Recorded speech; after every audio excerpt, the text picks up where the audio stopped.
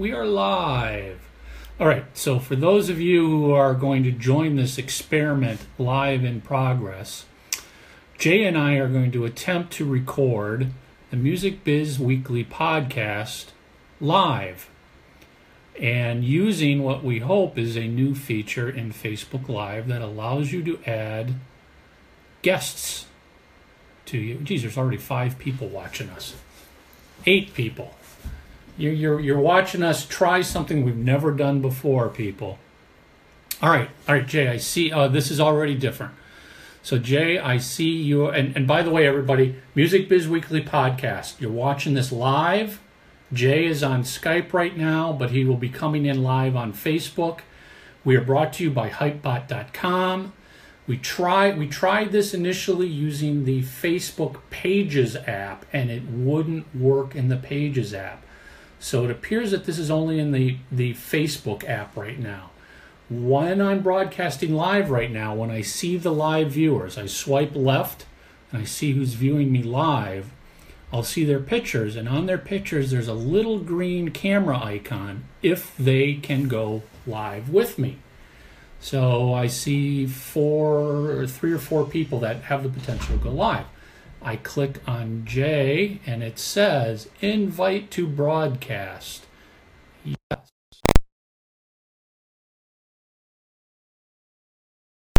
Yeah, on my end, I see it. There's a little indicator that's got your picture that says inviting, and it's flashing, inviting, almost like it's ringing you. Okay. Connecting. There we go. Whoa! Awesome. How's that? Getting the center here? Awesome. Perfect.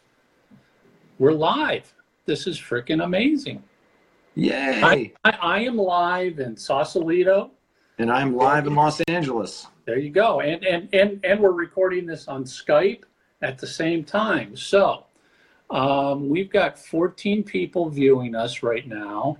I'm going to swipe that. And hey, Stephen. All right, so we're going to do a live recording here. And we have no special guests today because basically what we were attempting to do is play with this Facebook Live app and its work. So definitely, as I said, it appears this only works in the Facebook app itself, not the Pages Manager app, because there's a separate app that you can have if you manage Facebook pages. The feature didn't work there. So super cool. Sarah Nicole said, hi, uncle. Hi, Sarah. I was going to say, I'm not her uncle. No, that's for me. All right, so today's topic. You were at the Music Biz Association conference last week in Nashville. Yeah. How about giving us, 10, 15 a live look? A recap. What was interesting? What'd you learn? What'd you see? What'd you do? Yeah, let's talk about it. It's called the Music Biz Association, Music Biz Association. And it used to be called NARM, National Association of Recording Merchandisers. And you and I had Jim Donio on prior to talk about it and tell us kind of the history. So for those who are curious, you may want to go back and watch that podcast. It'll give you kind of a sense of the history behind the convention. I think this was my 20th. I went back and looked, and I think that was about my 20th convention. It used to be in different cities every year. It used to be very large. I mean, you would have some top artists play there. You would have all of the record companies. You would have, all of the retailers. Back in the day, it was Musicland, Camelot, Sam Goody. When there was a lot of, when the industry was flush with cash. Yeah, when it was flush with cash. And, back in, I think 1999 was about the peak of the CD era. And, it was a big, big deal. They would have these extravagant parties, and they would have, these great panels. And So over the years, it started to decline with the decline of the CD. And the last few years, it's had a resurgence as the digital, downloads, as streaming took off. And I think James Donio did a very good job of transitioning the conference from physical to digital to streaming, but he didn't leave retail out of the picture. And I think that's key to note, that somehow he made this convention applicable to all outlets of music. For example, there was a panel that we went to for independent retail, and it had some really smart people on there. Terry Courier from Music Millennium. I think I'm wearing the shirt today. Some really great people. And they talked about some of the challenges working indie retail, and some of the things that you might not think about were, what happens if Chance the Rapper puts out a release that's digital only? Well, then there still are independent retailers around the country. The customers will go in saying, hey, I heard this Chance the Rapper on the radio or on Spotify or on television or whatever. Do you have it? Well, now they're kind of screwed because they don't have it and they're not going to get it. And that harms independent retail, and independent retail is what brought a lot of these artists, fame and fortune. So that was one of the big complaints, and I think it's a valid one. The other one is some of these releases. Did they talk about how they could potentially solve that? Yeah, they asked the record companies and distributors and managers that were in the house, like, look, you guys, if you're going to make something available, don't forget indie retail. Make it available on vinyl. Our customers love vinyl. Make it available on CD, even if it's a window. Make sure that you don't forget about, because you're leaving money on the table. If you just want to get down to, the commercialism, it's important that you don't leave some customers out, because what indie retail mentioned, and I think it's very true, is that if a customer comes in looking for a release and it's not there, chances are they're not going to come back when it is available. They'll have moved on to something else. So that kind of brings up the point of, well, what happens when you put out a release quickly? You drop a release. We've all seen this, right, Michael? Yep. Where artists will drop a release, boom, it's there. Well, that kind of screws indie retail too, because now they're playing catch up. You may have dropped the release, and you may even have it coming out on CD, but chances are it's not available on that day for the indie retailers on CD. And even if it is available and they get it to them quickly, day and date, typically there'll be a vinyl counterpart, and the vinyl won't, you can't make vinyl in a week like you can CDs. It takes months because of capacity at the pressing plants. And that's an interesting point, because obviously a lot of people watching this just on my personal page are big music fans and big vinyl fans. And yeah, there's been a resurgence in vinyl. But what you don't understand, and unless you are on the other side, and I've had clients who wanted to make and release vinyl, sometimes you have to get the material to the vinyl pressing plant 6 months. That's right. 6 months before your street date, if you want to have vinyl available the day your CD and digital is released, because the backlog to produce vinyl is so huge right now. That's right. And let's be honest, 6 months before a street date, a lot of artists aren't even done recording. So yeah, most. Most aren't done recording. So how do you get material out to a plant to produce, the vinyl You can't. So that's why a lot of times vinyl is going to be 3 months down the road after release, may not even happen, just because cost involved to produce it, and the lead time just makes it, listen, a lot of albums have 3 month lifespans, and If the vinyl doesn't show up for 6 months, well, your album was dead 3 months ago. Yeah. And there's just very few places to press vinyl anymore. It's supply and demand, and when you have very few pressing plants and you have a lot of demand still for vinyl, you're right. It's a challenge and you need to plan ahead. But when you drop something quickly and there's not a lot of planning with independent retail in mind, I think that harms them, especially when you put out something that they can't sell. They can't sell streams or downloads at most of these independent retailers, right? So people tend to forget about retail because they think that, well, Tower Records is gone, Warehouse is gone. Sure, there's Amoeba and there's Music Millennium and there's some really great indies, but they tend to overlook that. And I think that there's a more robust independent music business than most people believe. Yeah, I've sort of always felt that, as unfortunate as it is that the big chains have disappeared, the Towers of the world, the Musiclands of the world, that opens up the opportunity for mom and pops to step in. Where the big chains, when they were thriving, were destroying mom and pops. Mm. Now that those big chains are gone, there's an opportunity in towns to have a mom and pop record store. Yeah. Yeah, and mom and pops or independent retail, whatever you want to call them, they're really important because right now there's about 50 million tracks on Spotify and Apple Music roughly, and they're adding 1 million a month. Now think about that for a second. There's no way you can get through all of that. And we always joke around that it's not the information age, it's the recommendation age.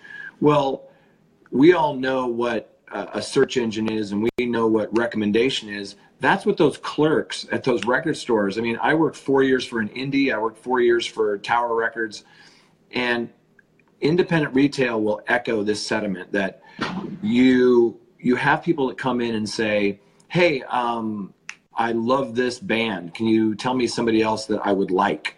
Like the movie High Fidelity. And that you'll give them 3 albums and they'll buy them. And then they'll come back the next week and go, those were really great. What else do you have that's like this? Or I like John Coltrane. What else would I like? Those types of things that we haven't really gotten there yet in streaming. I think we're headed that way. I think that Pandora does some really cool things. I think Spotify with Discover Weekly, Release Radar, some of these things are really taking leaps and bounds. I think some of the recommendations at Apple are really good and Napster, but we're not there yet. And your independent retailer, man, they've got it down because it's a human being. Exactly. They know their customers, they know their town, they know their region, They know that if this is a rock town versus a pop town versus a rap town, whatever, they know what their clients are going to want. Yeah. So that was really interesting, the indie retail side of it that I think some people kind of forget about. The first day of the convention were back-to-back workshops from Apple Music, Spotify, Pandora, YouTube / Google. And those workshops were fantastic. A lot of them talk about insights, and you and I have talked about this many times on the show and will continue to. If you're an artist, you need to make sure that you're looking at your data, whether it's, fan insights on Spotify, whether it's AMP on Pandora, whatever it is, you need to go in and look at your data because there's so much you can learn. And now you can do things like with Spotify that you couldn't do before. For example, you can go in and change your image or, some things that were maybe a little bit more challenging in the past. So I encourage you to do that. I think this was the first big meeting that I've seen the Spotify executives attend. And I think that it was a challenge for them in some ways. I think they have a lot to tout and a lot of great things that are going on. But the common buzz around the room was that they wanted to find out more about the different paths that it takes to get onto a playlist. And a friend of mine raised his hand and asked the question, like, what are the metrics that you look at when you try to choose a song to go on different playlists? And he was kind of blown off. And the answer was, well, that's proprietary. Okay. Another person raised their hand and said, look, I've got a world music label. I've got some really great stuff. It would fit on some of your playlists really well. You know, what can I do to get this in front of your editors? And again, the answer was, well, you know, you need to be active on socials.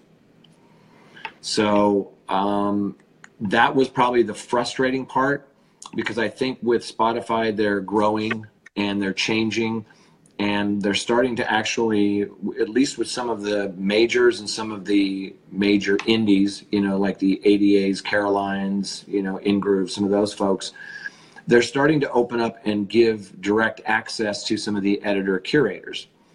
And the problem with that, as you can imagine, is you've got, you know, thousands of people trying to reach out to one person. Well, as you just said, what, 1 million tracks a month getting dumped into that pool. Now, we're not saying every single one of those artists has any interest in promoting it, because most of them just release it and forget it. Yeah. But you're right. You know, you can't, when you've got one playlist editor, how does that one playlist editor deal with the deluge of thousands of bands and labels trying to get their attention? That's right. They have, I wrote this down during the meeting, they have 4,500 human curated playlists by 90 editors worldwide. 90, so, and this is Spotify? Mm-hmm. So that's 90 people managing all of the playlists on Spotify. The playlist that Spotify creates. Curates, yeah. Let's not confuse that with the playlist that any one of us can create. They have no impact on that. That's or even the algorithm-based ones like right. Discover Weekly. Discover Weekly, but yeah. So, you know, that's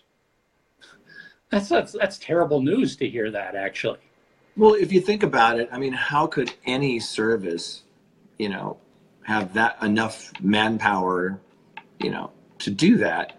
One of the stats that I wrote down, which I thought was really interesting, is Discover Weekly has had 5 billion streams. Wow. And you and I have talked about how important that playlist is. I use that playlist every week. Yeah, I do too. And what I've noticed with Discover Weekly, just with some of the artists that I work with, is sometimes I can see they're getting tested in there. They're not, you know, that's the great thing about Discover Weekly. It's the different playlist. My Discover Weekly is different than yours, right? And yours is different than somebody else's. So you can see that some of your artists are being tested at a smaller level in those playlists. And again, that's to see, how are the streams? Are people playing it?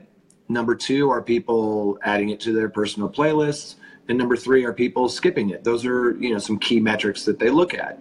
But I think one of the questions that came up at the workshop was, other than those metrics, what else can I do to show Spotify that this is an important track? Is it radio airplay? Is it driving traffic? You know, is it participating in your marketing programs or doing sessions? I mean, those are some of the things, and it's hard for Spotify because, again, you would have to have 10,000 employees to, you know, work with every single artist and every single label, and, you know, for every release that comes out every month. So it's definitely a challenge for them right now. You know, we've got comments coming in, and there's a good question here. Sure. I think you know this person, Bruce Ellaby. Yeah. So Bruce asked, so getting your playlist in front of someone at Spotify is equal to getting your demo heard by an A&R person back in the old days? That's his question. And actually what I would equate it to is, it's more like getting your song added to the playlist at your local top 40 radio station or rock station, the big commercial station. Yeah. It's not necessarily an A&R person.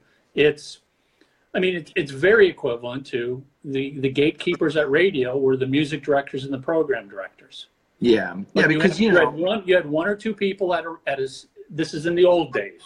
Mm-hmm. You had one or two people at each radio station who were the gatekeepers of deciding what music gets added to the station's playlist.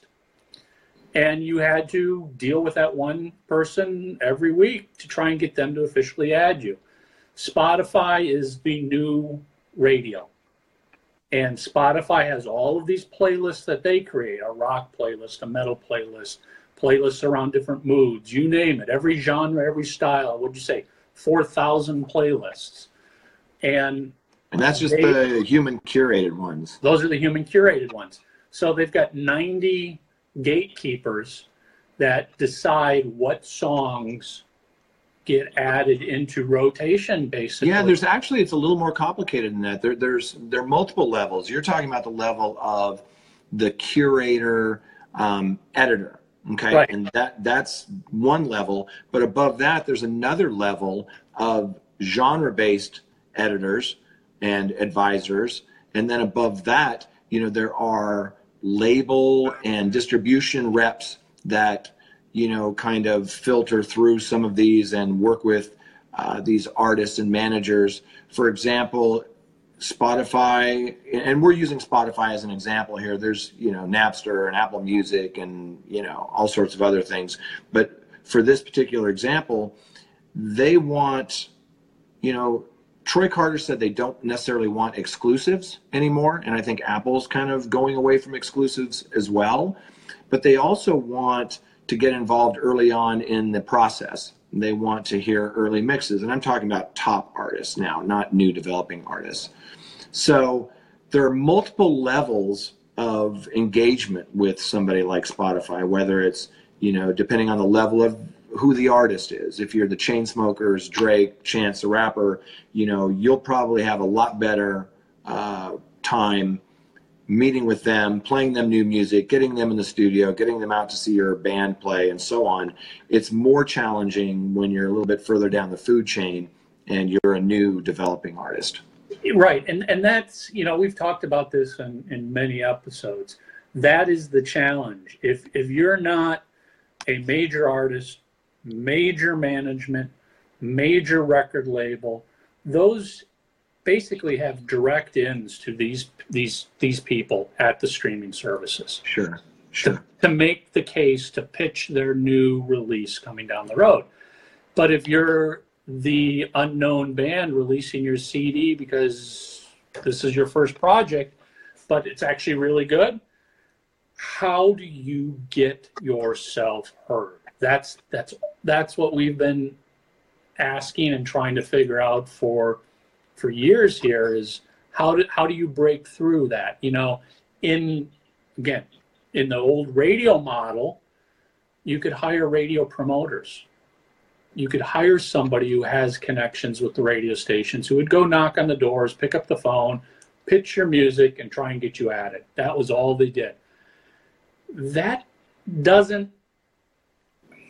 I'm basically saying that doesn't exist. Yeah, there's a couple businesses out there that are trying to do that, but it's not there. It's not there. It's not there. There isn't anybody who can sit here with any certainty and say, yeah, I can take your music and I can pitch it and I can make sure it's heard. They'll never be able to promise getting anything added. No. Anybody who ever approaches you and says, I can guarantee you I'll get you added, leave. Because they can't guarantee it. No. What they can probably guarantee is it'll at least get listened to or considered. But how does the small artist who doesn't have a deep pocket, unlimited budget do that? Yeah, and there's a lot of paths, that's what right? these people sound like they're asking is how do we do this? Yeah, and the truth of the matter right now is that there are multiple paths. There's not just one way to do it. I've seen success with people who have built up their socials, people who are driving traffic, and they're advertising with a DSP in their ads, like stream my music here, download it here. those things can work for you. But again, there's different paths for different artists. But let me just, you know, and what you said is what everybody should do and makes sense. But that's you hoping that you're doing everything right and that they discover you. Yeah, but it's also part of a larger menu, right? What I mean by that is it's basic blocking and tackling. So you do build up your socials, you know, you do drive traffic, right? But it's also, I've talked to some folks who have gone on to LinkedIn and looked up different, you know, executives or curators or staffers. Some have had success getting through to them, some haven't.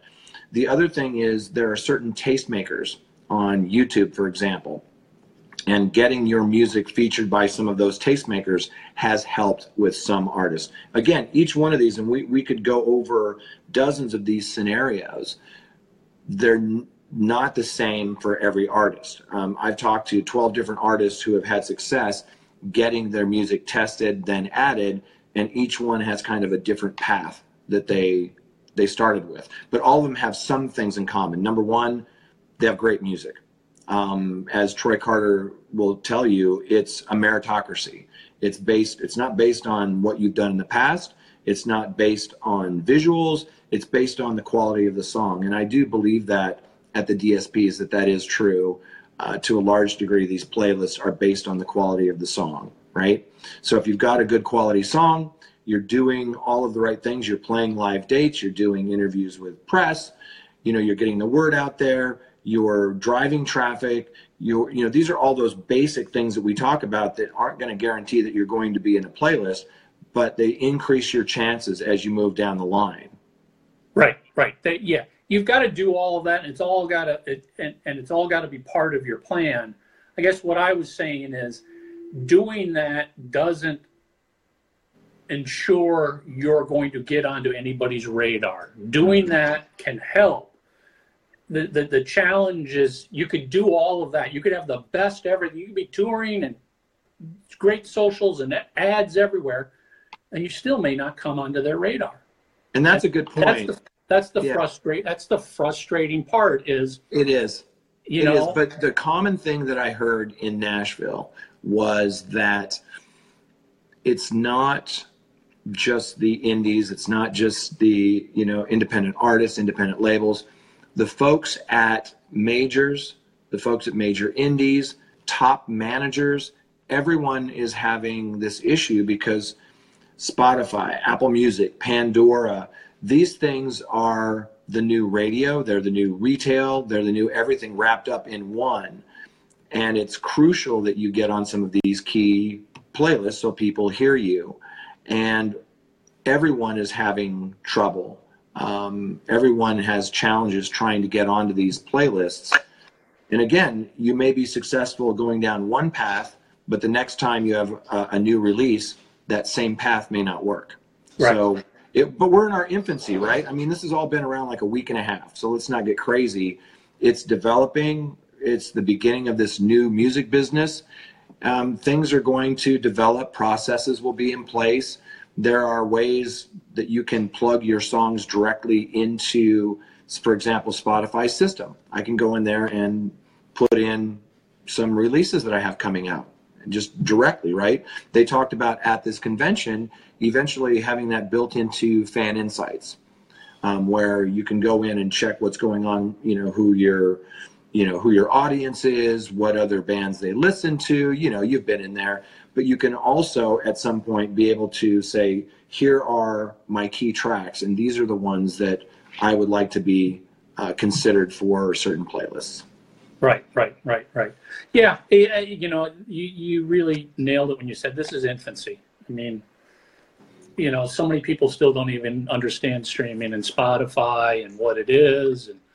And, these problems are being discovered as the industry grows up. And, we had episodes where we talked about, Playola, the new version of Payola, I can guarantee you that, when Spotify was first launched, they probably didn't sit down and go, okay, now how are we going to address the problem of people paying to get added into playlists.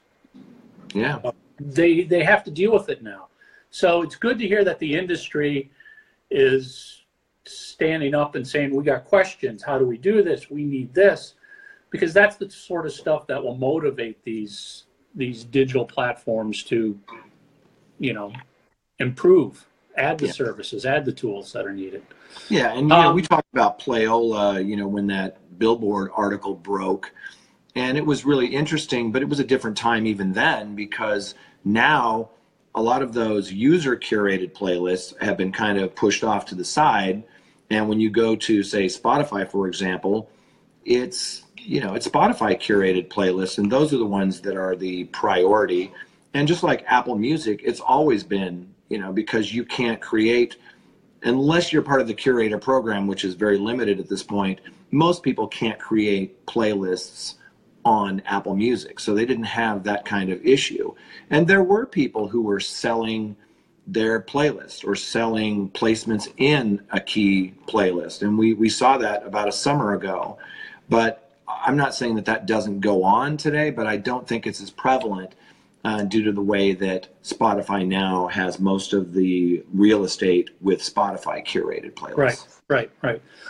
So we're about a half hour in. Let's get one more key takeaway from the convention. Well, I think the key thing was, this convention has been around a long time. I think James Donio was saying he'd been there 25 years or something like that. So this has been around a while. And like I said, it was my 20th. It's gone from physical to digital download to streaming without alienating independent retail, national retail. And I think that's pretty good that they've done that. We had conversations with everybody there. I think that this convention is relevant, it's meaningful, and I think you should go because of not just all the great panels, like they had panels on metadata and panels on touring and panels on, everything. And those are super useful, but I think some of the best conversations are the ones that you have waiting in line at the Starbucks at the hotel. When you're walking through the hallways and you see people within the industry that or maybe that you've seen in trade publications or that you've heard of. I had really great conversations there with people from Apple, Spotify, Pandora, SoundCloud, and then new companies that are setting up booths to tell you about their new products. It was probably the most productive, I think, convention that I had been to of that. And I just encourage any kind of DIY artists, artist managers, people who are thinking about getting in the business, people that are into marketing and sales. It's a very, very worthwhile week of your life to go to that Nashville convention every year. Is it going to be in Nashville every year now moving forward? Yeah, I believe that now Nashville is the home. And it's going to stay there. It used to be LA. LA, and it would go around. Like they had it in DC, they had it in Chicago a few years back. It would kind of move around. And now I think its home is in Nashville. It's at the Renaissance Hotel. It's close to everything. They have plenty of ballrooms. This year, Alice Cooper reunited with his original band and did a performance. Kelly Clarkson was there. It's really a great place for retail, for, kind of like the old guard and the new guard. It's all about music. It's not really so much about the format and the medium. We all have something in common when we go to the Music Biz convention. Awesome. Well, I appreciate the update. And I'm actually excited to see that this Facebook Live with a guest feature works really nice, really slick here. We're going to have to try this, next time it's just the two of us. I mean, we could probably do this every time we don't have a guest on, the two of us could do this. We can do it when we travel easily too. Exactly. So huge shout out to everybody who sat through this. Hope we didn't bore you to death with some of our discussions, but welcome to the very first Facebook Live broadcast of the Music Biz Weekly Podcast. Yeah, brought to you by HypeBot.com. All right, so welcome back, everybody. Now we're on Skype. We just spent a half hour on Facebook Live. That was really cool. I like that. I'm going to want to do that more and more. I can't wait until they allow us to. I'm already, it's like they just launched this, and I'm already like, okay, I want more than one guest. I need to have two. I want to have two guests on now. It also doesn't, at least it wasn't working for us on Facebook pages. We had to do it on our profile, but we can obviously share the video onto the page. But that was really cool. As I said, the recap, that was awesome. Thank you for the recap. And we didn't do this last week, but let's do a you need help with your online strategy. And this is sort of an online, let's call this a you need help. So here we go. If your WordPress website has 10 themes and 25 plugins that need to be upgraded, you need help.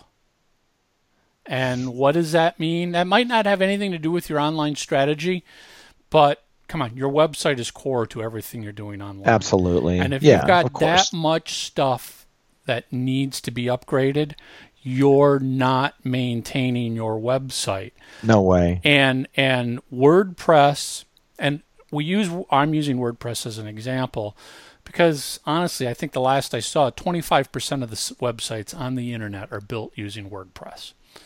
WordPress is just like your smartphone, your laptop, your desktop. All of it has software that you have to keep upgrading because new features get added, security patches are made, all of that type of stuff happens. So when you have 10 themes and 25 plugins that haven't been upgraded, that's every single one of those is a potential threat for somebody to hack into your website, take control, bring it down, do anything they want with it. And trust me, I'm not exaggerating by saying that. I've had clients who've had their websites hacked, brought down, they've been turned into spam sites. When that happens, it's a lot of work and it can be very expensive to get your website back under your control because somebody hacked in and took control of it. Yeah, it's really important, I think. There are a lot. You want to keep things as simple as possible. You're busy with your socials, with your songwriting, with your touring, with your publicity. I mean, there's so many things. Why make more work for yourself? Keep everything updated, and if you can't do it, make sure you have a friend that can do it. Somebody that can do it. You can. You don't have to do this every day. You can do it once a month. Have somebody go in and take a look, or you yourself do it. But just once a month, go in there and make sure you keep everything current. Because I honestly, there's times where WordPress will do a last-minute unannounced update because it's a major security patch. They found a hole that could be exploited for somebody to take over websites, and they're patching it to fix it. Just like you get your iPhone upgrades and your Apple upgrades and your Windows upgrades and all that stuff to fix problems. That's what's going on here. And even if you don't know the platform super well, there's plenty of help on YouTube and stuff. But there's a friend of mine was having issues with it, and he just went on Fiverr.com, Fiverr. He found a ton of people who are experts, and he paid $5, and the guy went in and fixed everything up for him. So it doesn't have to cost you an arm and a leg, but I think it's good advice. Yeah. So just please keep your websites updated and current. It's for your benefit in the long run. Trust me. All right, that's it. Music Biz Weekly Podcast brought to you by Hypebot.com. By Hypebot. We're out of here. See you next week, everyone.